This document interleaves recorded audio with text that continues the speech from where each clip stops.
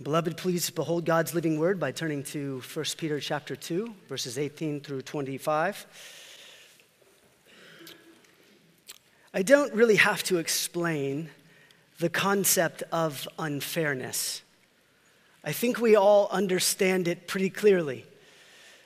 We've all gone through this life being treated unfair on one level or another, and perhaps in many different ways. There's small ways and there's great ways. Perhaps you haven't gotten the recognition that you thought you deserved for something, or perhaps maybe you were lied about or slandered and you weren't able to give a defense for yourself. We all know what it's like to get passed over for something that we think we're qualified for. All of us on some measure have been treated too harshly, perhaps, and unable to respond with whatever's in our heart. We know what it's like to want to even the scales when things are unfair. We even know what it's like to want to even perhaps enact revenge on those who treat us unfairly. Well, this unfairness happens in many places. We'll see it in our jobs. We see it perhaps in our marriages. We see it in relationships. We see it with the government. We see it everywhere. What Peter addresses today is the question, how are Christians to live in a world that is unfair? In fact, he takes it a step farther. How are Christians to live in a world that is unjust?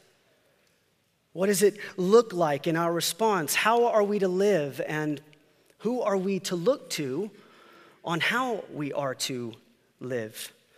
Now, last week, Pastor Kurt introduced the topic through the preaching of God's word of what it is to submit. Submit to governing authorities and then to live a godly life in doing so. Today, we're going to look at the dynamic of submitting to masters that might be over us in this life. And we're going to kind of unpack that here momentarily. The next couple of weeks, we're going to look at what it looks like to submit in the dynamics of different relationships that we might find ourselves in. But what Peter is getting at the core here is this idea that all Christians are called to submit, to live a life of subjection under another. And as we'll see, this not only displays the character of God, it is what he has called us to in this life. And beloved, remember that this is actually possible because we have been born again.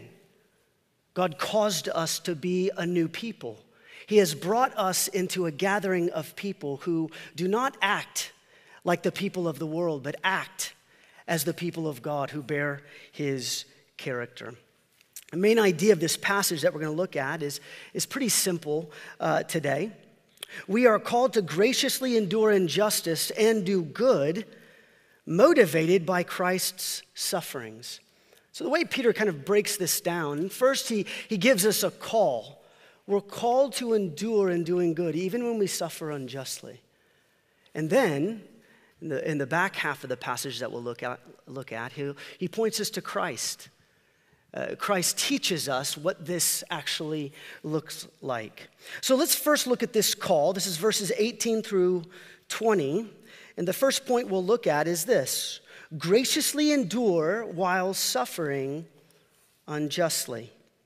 Now, he's writing this to servants, as you see at the very beginning of 18 there. Now, servants here does not necessarily mean slaves. He uses a different word. Doulos would be the word for slave. He uses a different slave. This is likely household servants, perhaps even freedmen who continue to serve in their master's houses simply because this is a good way to live while they are in exile. Masters were not commonly Christians during this time, so that's why Peter sees it fit to only address the servants who are a part of the church. We see elsewhere in Paul's household codes, both in Colossians and Ephesians, that he actually addresses masters as well, but Peter doesn't seem to think that is fitting in this context. Now, when we talk about these masters, they would have perhaps treated Christians unfairly simply because Christians didn't worship the gods that they worshiped. And so he's kind of bringing this up, knowing that this is their context.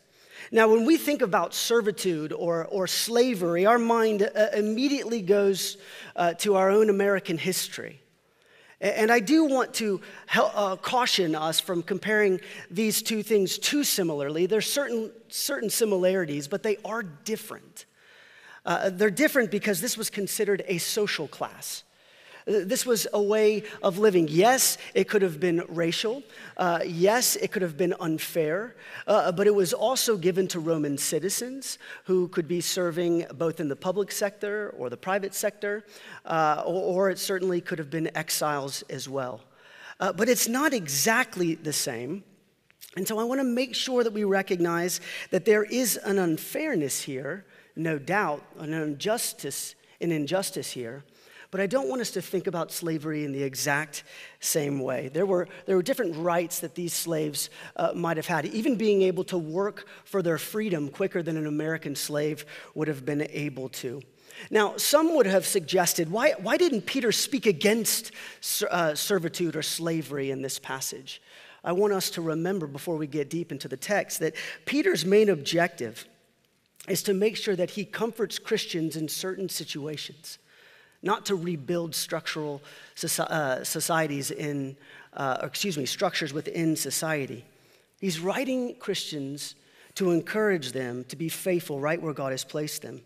Now, we might understand or not understand the concept of household servant in our context, but I do want us to think about this as kind of a professional relationship. A lot of these servants would have been running or managing properties or business. They would have been physicians or teachers. And so we might not understand the exact relationship between a master and a servant in our context. But this dynamic can be understood just one step away from our working relationships here in modern times. But even if you look at verse 19, it says, one who endures sorrows. Even that little word one suggests that this is really, it's specific, but it's also general.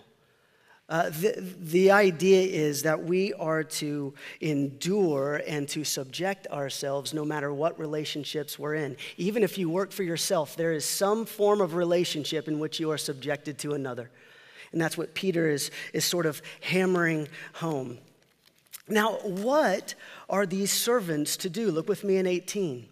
Servants are to be subject to your masters with all respect, not only to the good and gentle, but also to the unjust. Well, what does that mean? Well, there's not a scholar out there, certainly not a sound scholar, that believes that this word is meant to have servants be afraid or respect just their master for who their master is. Yes, we are called to be subject or submissive to our masters, but what seems to be the undercurrent here of the text is Peter gives us an idea running from verse 17 that we are to fear God. And so if we're in verse 18, we're to be subject to our masters, obey them with all respect. That word respect means fear. The suggestion is that we are actually to fear God. And when we fear God, we then are subject to our masters. That is what motivates this relationship. And if we don't understand that concept from this passage, we're not going to have a good time understanding the rest of the passage and the way that it flows.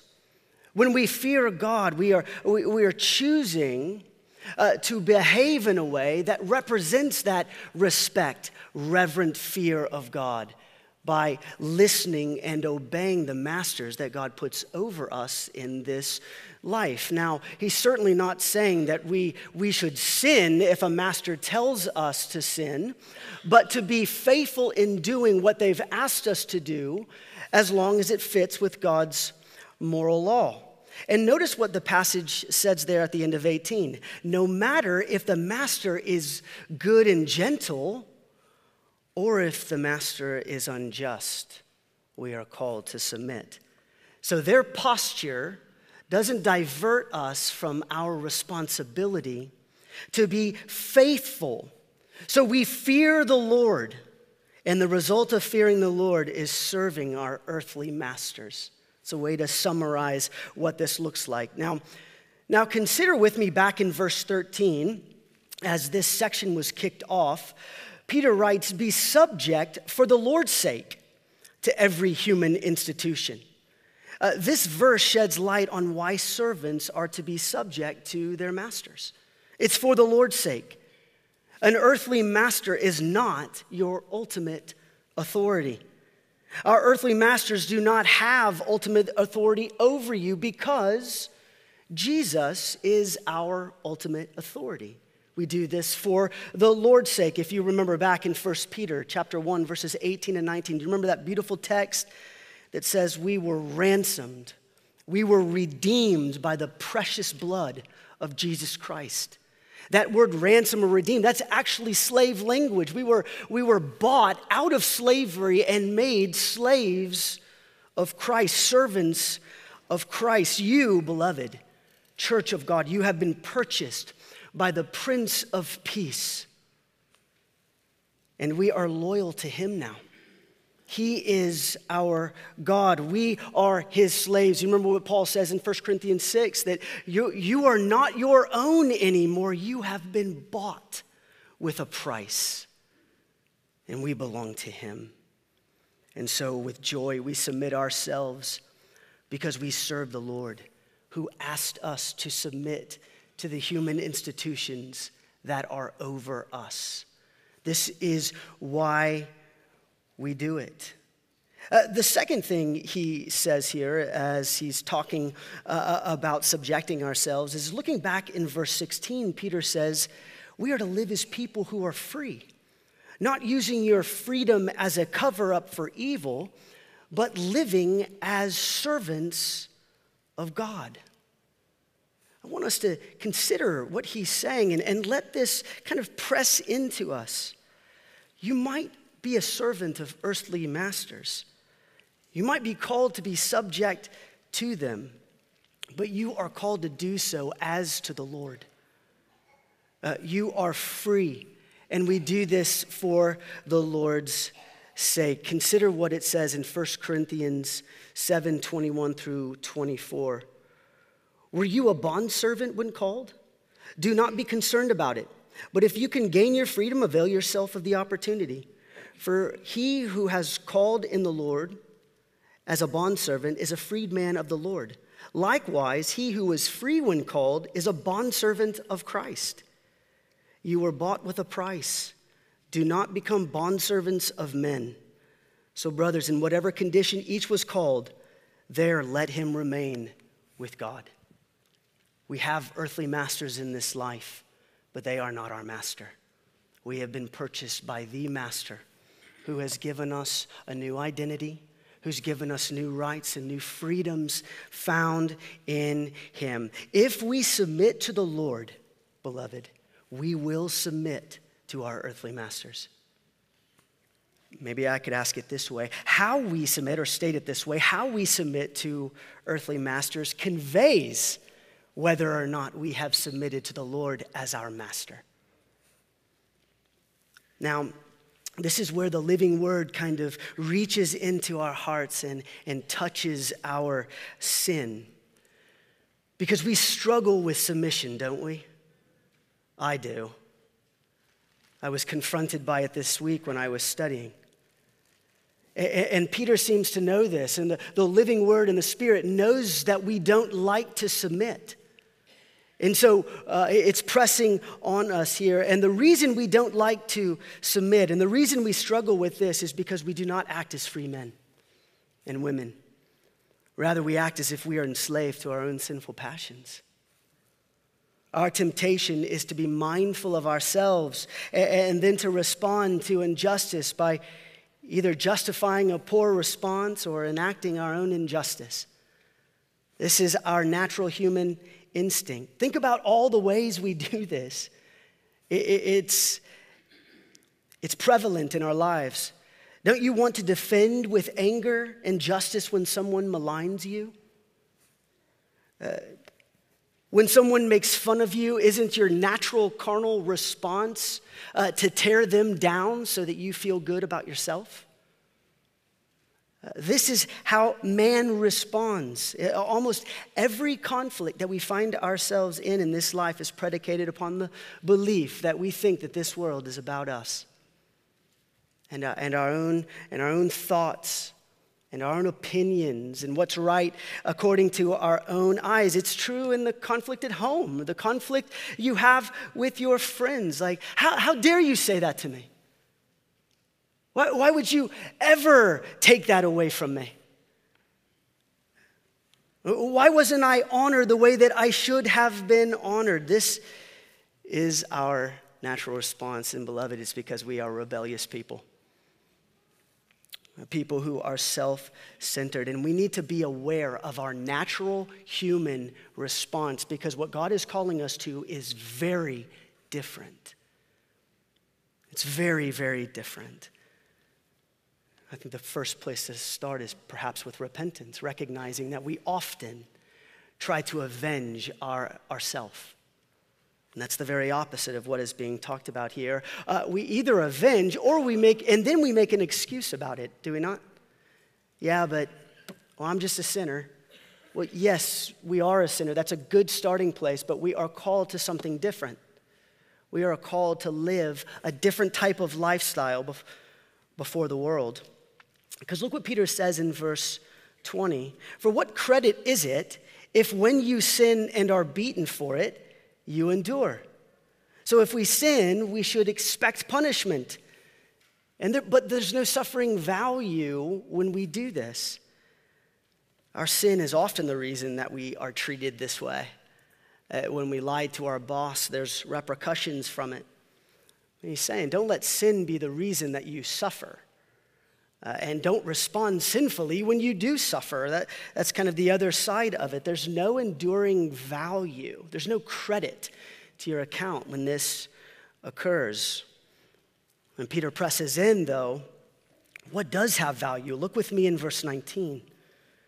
For this, subjecting yourselves to masters, is a gracious thing when mindful of God, one endures sorrows while suffering unjustly. But if when you do good and suffer for it, but when you do good and suffer for it, you endure, this is a gracious thing in the sight of God. For this you have been called. So what is of value for the Christian? Well, the Christian response is to be faithful when unjust treatment occurs. These Christians here in this context might have been beaten without cause. And what Peter says in verse 19, it's a gracious thing when mindful of God, you endure sorrows when suffering unjustly. So it's a good thing when you're mistreated and you're mindful of God. That means you're thinking of God and you remember that God is caring for you even while you're suffering unjustly or unfairly. This is a gracious thing. But the Christian is to go a step further. Look with me in verse 20. But when you do good and suffer for it and endure, this is a gracious thing in the sight of God. We are not only to be mindful of God in our unjust suffering, we are actually to do good to those who are causing us to suffer. And that is where the Christian life is like flipped upside down on its head compared to the rest of the world. It's different, it's other. And it says here in verse 20 that you might even suffer unjustly after you do good. So just by being subject to your master, it doesn't mean that all's going to go well for you. In fact, he might be mad at you for doing good, and you might suffer for it. Whether he disagrees with your stance or is jealous of your position, but it doesn't change who our master in heaven is. He is our master no matter the situation. So we are called to keep enduring good, even to our earthly masters when they are maligning, treating unfair, and perhaps even persecuting us for the name of Christ. And beloved, look what it says there in the text. This is precious in the sight of God. It might not feel like God is with you, but that verse right there tells us that God sees you, and it's precious to him when we endure and we do good in our enduring. And this should motivate us more than trying to get back at the masters who are unjust to us. Now, look what the first part of 21 says. For this is what you have been called to. For this, doing good as you suffer unjustly, this is what you have been called to. Think about what Peter is saying. This is radically different from the way we use calling today, right? Typically, we use the word calling. It's like the Lord's called me to this great new position, this great new opportunity, this great responsibility now where I can use my platform for greater things. But if we're going to use the word calling here in a biblical sense, he has called us to suffer unjustly. And that goes against the logic in our carnal nature. That is so different than we naturally think. He's calling us as Christians to perhaps even suffer right now unjustly, as some of us are. Oftentimes we quit our jobs when we suffer unfairly. But what if it's God's purpose for our suffering to redeem the situation in some way? To help us understand more of who Christ is, and then perhaps even represent Christ more fervently and faithfully in our workplaces. Oftentimes we miss out on that because we get out of the heat too quickly. What if we're called to suffer unjustly? Peter is simply applying the teaching that he heard from the Lord Jesus' mouth from Luke 6. Love your enemies and to do good to those who hate you. So he's heard it from Christ, and now he's applying it to the church as he's applied to his own life. Do you remember in the book of Acts chapter 7, Stephen is being stoned after he preached the whole counsel of God to the Jewish synagogue there. And they begin to stone him. And what does Stephen do in response? He says, Lord, do not hold this sin against them. He's doing good as they're persecuting him. He's praying for them even as they do vile acts against him. And the Apostle Paul remembers this because he recalls it in Acts chapter 22. He remembers holding the garments of those who are killing Stephen. He remembers the faithfulness of Stephen. There's a young lady in our church who's recently going through some suffering. Beloved, believe it or not, suffering unjustly is among us, even for those who bear the name of Christ already, as it says in 1 Peter 4:14. Talking to this young lady recently, and she has been fired because of her Christian belief amongst us in our place. And I talked to her this week, and she said that I could use her as an example. She certainly began asking questions as to why this was the case, but it was only returned with making fun of what her belief in Christ was. And they gave her a 2-week notice, and my wife and I marveled as she testified to how she responded to it. Her flesh said, I really wanted to just not go back to work. But do you know what she did? She faithfully served those 2 weeks, and in fact, she extended it, recognizing they were down a person. She did not revile. She kept doing her job, and she bore the name of Christ while she did it. Sometime soon, I think we're going to have the opportunity for her to share that testimony with us when she's ready, but it's meant to encourage us that this isn't just some far-off land in ancient Turkey. This is on our doorsteps. And many of us will walk through these in the days ahead, and this is an important lesson for us to understand, to make sure that we recognize that we serve the Master. And he has given us responsibility to respond the way that he wants us to respond. Just a couple of application questions for us. Beloved, write this down. Do you believe that God's ways are better than your ways?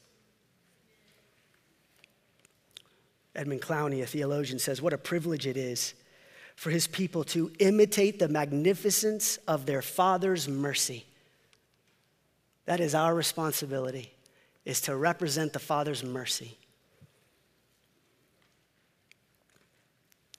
Do you believe that God's ways are better than your ways, that he can see things that you cannot see? Number two, how is it that you are able to be subject to being treated unfairly? Well, he says here, being mindful of God, not on earthly masters, not on yourself, but by being mindful of God. So a follow-up question to that is your work or are your relationships, are they centered on Christ? Do you go to work because you belong to Christ? Or do you go to work and you happen to believe in Christ? It's a very different question. What is the purpose of your relationships? Because if it's for Christ, if you go with the mindset of centered on the gospel, then there is grace, there is patience, there's endurance as you walk this out. And that's what endurance means. This faithful endurance means to bear under it, to stay the course within it. And we can only do that when we are mindful of God, who for his sake made us his people, and we represent him to the world around us. Now, why have we been called to this? We have been called to this because Christ died for us. And we are now his people reflecting his character to the nations. That's what Peter's trying to get them to see. And so this serves as the motivation for the example he gives us in 21 through 25. And that's the second point. This motivation that we have is rooted in Christ. So number two, entrusting ourselves to God who judges justly. Picking up in 21, because Christ also suffered for you, leaving you an example, so that you might follow in his steps. So Peter explains how we should be motivated by Christ's sufferings. There's two reasons he gives us that Christ's suffering should motivate us. Number one, Peter says that Christ suffered for you, church, and that should be enough. And number two, Peter says that Christ suffered, leaving us an example to follow. So Christ dying both is for our salvation and then also for our standard for living. And so let's look at those for just a second, because both of them deal with God dealing with sin. All unjust trespasses, everything that you've done and everything that anyone has ever done against you will be dealt with, and that is what Peter is hammering home here. Look with me in 21. Christ suffered for you. First, it's our salvation. That's the reason he suffered. He is our substitution. And he explains this actually in verses 24 and 25. He said, He himself bore our sins in his body on the tree, that we might die to sin and live to righteousness. And by his wounds you have been healed. For you were straying like sheep, but have now returned to the shepherd and overseer of your souls. It says here that Jesus bore our sins on the tree. Every little white lie, every malicious scheming, every lustful thought, every opportunity to partake in greed, it was placed on his body when he was on the tree. He didn't have any sin. There was no deceit found in his mouth, but he bore our guilt. He took on our condemnation in his body. It says later on in chapter 3, verse 18, for Christ also suffered once for sins, the righteous for the unrighteous, that he might bring us to God, being put to death in the flesh, but made alive in the spirit. So Christ brings us to God. He purchases us, he buys us, he bought us, and then he brings us to the Father.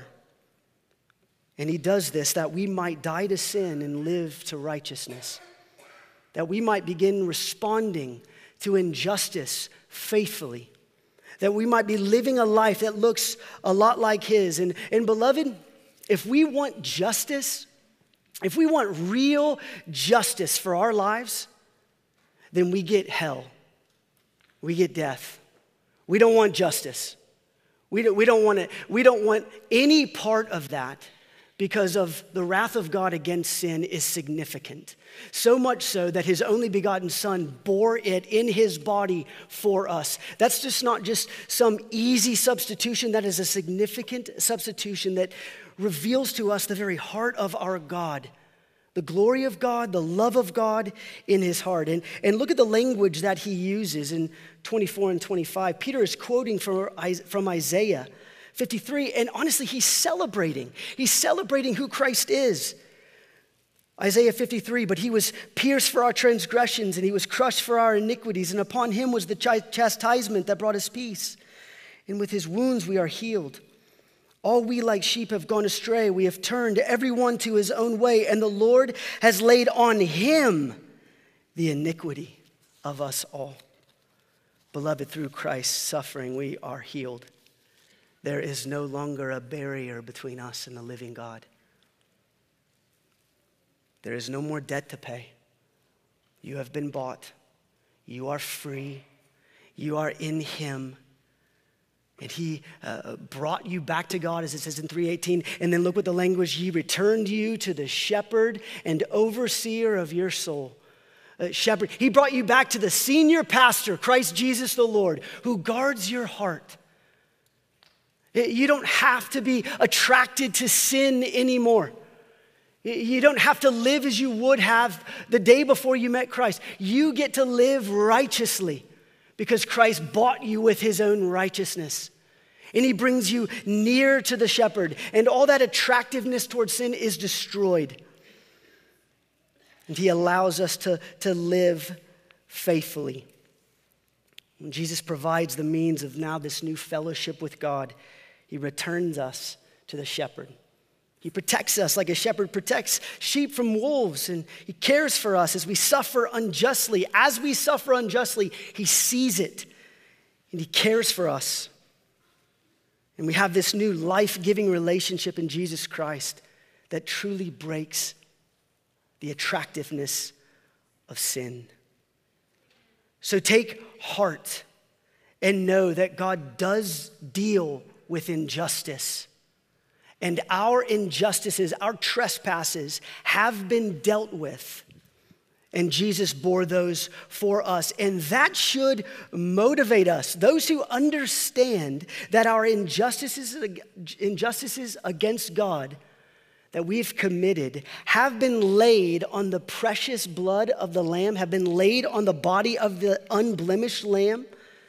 We can now be patient with those who ridicule us or who are unjust to us. We get the action that God has given towards us.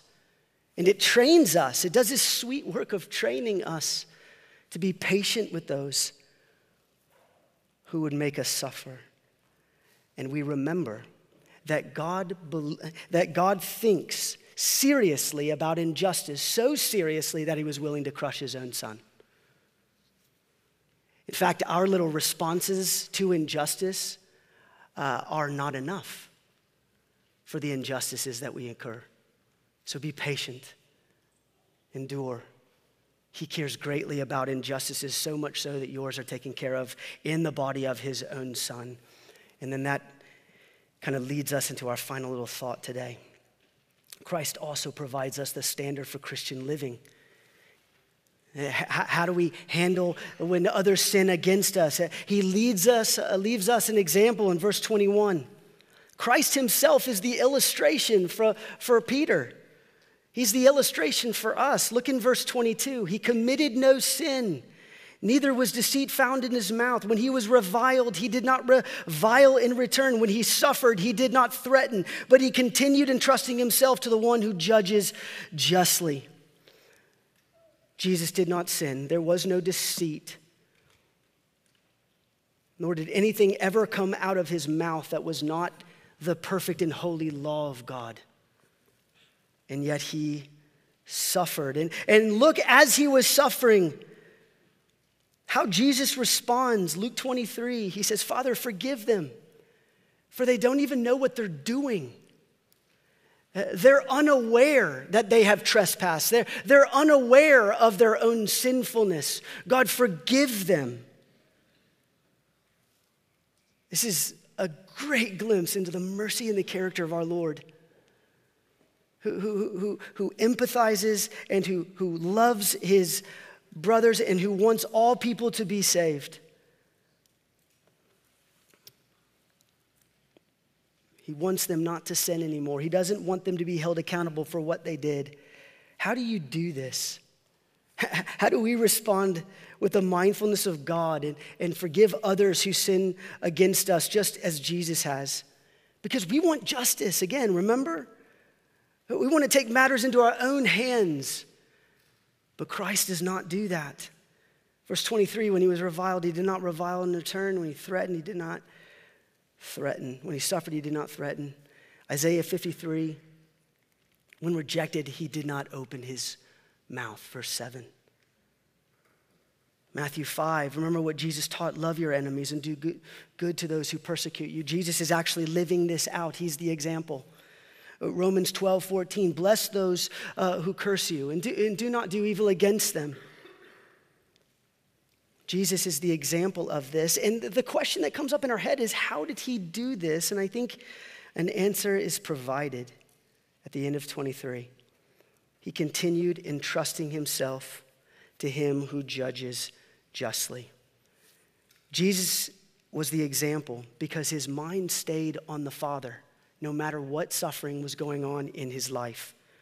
He kept entrusting himself to the Father's plan. He kept believing that the Father's plan was greater, knowing that glory and judgment were coming. He did not retaliate. Matthew 26 said he could have retaliated. When he's being arrested in the garden, he tells those who are arresting him, I could have called 12 legions or more of angels. A legion of angels is 6,000 angels to come make this situation right. I'm terrible at math. That's 72,000 angels who would have made sawdust of the soldiers who were arresting Jesus. But he didn't. He kept entrusting himself to the one who he knew would bring justice, to the one he knew would make all things right. Romans 12:19-20 says, Beloved, never avenge yourselves, but leave it to the wrath of God. For it is written, vengeance is mine. I will repay, says the Lord. In fact, he says to the contrary, verse 20, if your enemy is hungry, feed him. If he is thirsty, give him something to drink. For by so doing, you will heap burning coals on his head. Where do you get the strength to feed your enemy when he is getting away with injustice? Beloved, leave it to the wrath of God and do good to him. Do good to those who persecute you. And to be honest with you, I think one of the great obstacles that we face in this life is we don't actually believe that justice will be done. We don't actually believe that God is going to make all things right. Beloved, justice will be done. In fact, it says in 2 Peter, the next book we'll get into, chapter 3, verse 7, that the heavens and earth are being stored up for fire that will come upon them on the day of the Lord. God will do it. You don't have to. You can therefore return good for evil. And if they don't repent, the wrath of God remains on them. But if they do repent in time, I want you to remember that they are like you, sinners who are saved by grace because Christ bore our sins on the tree. We often pull that parachute tab pretty quickly when injustice is upon us. We wave the flag like an NFL ref. Aren't you glad that Jesus didn't? Aren't you glad he didn't call down the 12 legions of angels? He could have, but he didn't. And because he didn't, you and I are now free men and women, saved by the blood of Christ, able to live like this, open hands, like Paul, who's like suffering as he's writing the book of Romans. He's like, I don't compare these afflictions that I'm going through to the glories of heaven that await me. It doesn't make sense to us in the flesh, but when we put the gospel lens to it, it's like it does make sense. Because who we now are in Christ and what we're getting is far, far better. And he's given us an example, a way to allow us to see how we are to live in this life. Just a very quick few moments of takeaways. Number one, admit that you have been called to suffer unjustly. Part of this is just recognizing that the Christian who bears the name of Christ is having the character of God worked out in them. Since you've been bought and brought into his kingdom, now you're displaying the character of God to the world around you. And this is God's plan for us. And I think the first step is just to admit this. And just remembering that, our sin is dealt with. We can keep handing over justice to the Father, knowing that he will make things right, even when you're maligned, even when you lose your job, even when someone in the hallway says something to you that feels unfair. We can hand these things over. Number two, consider that Jesus understands injustice. He understands it far better than you because he was spotless and perfect.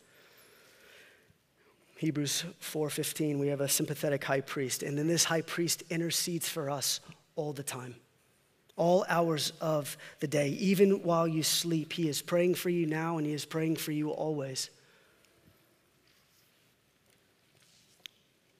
Number three, trust that your good works are gracious in the sight of the Father, but also trust that Christ's work is the most pleasing to the Father.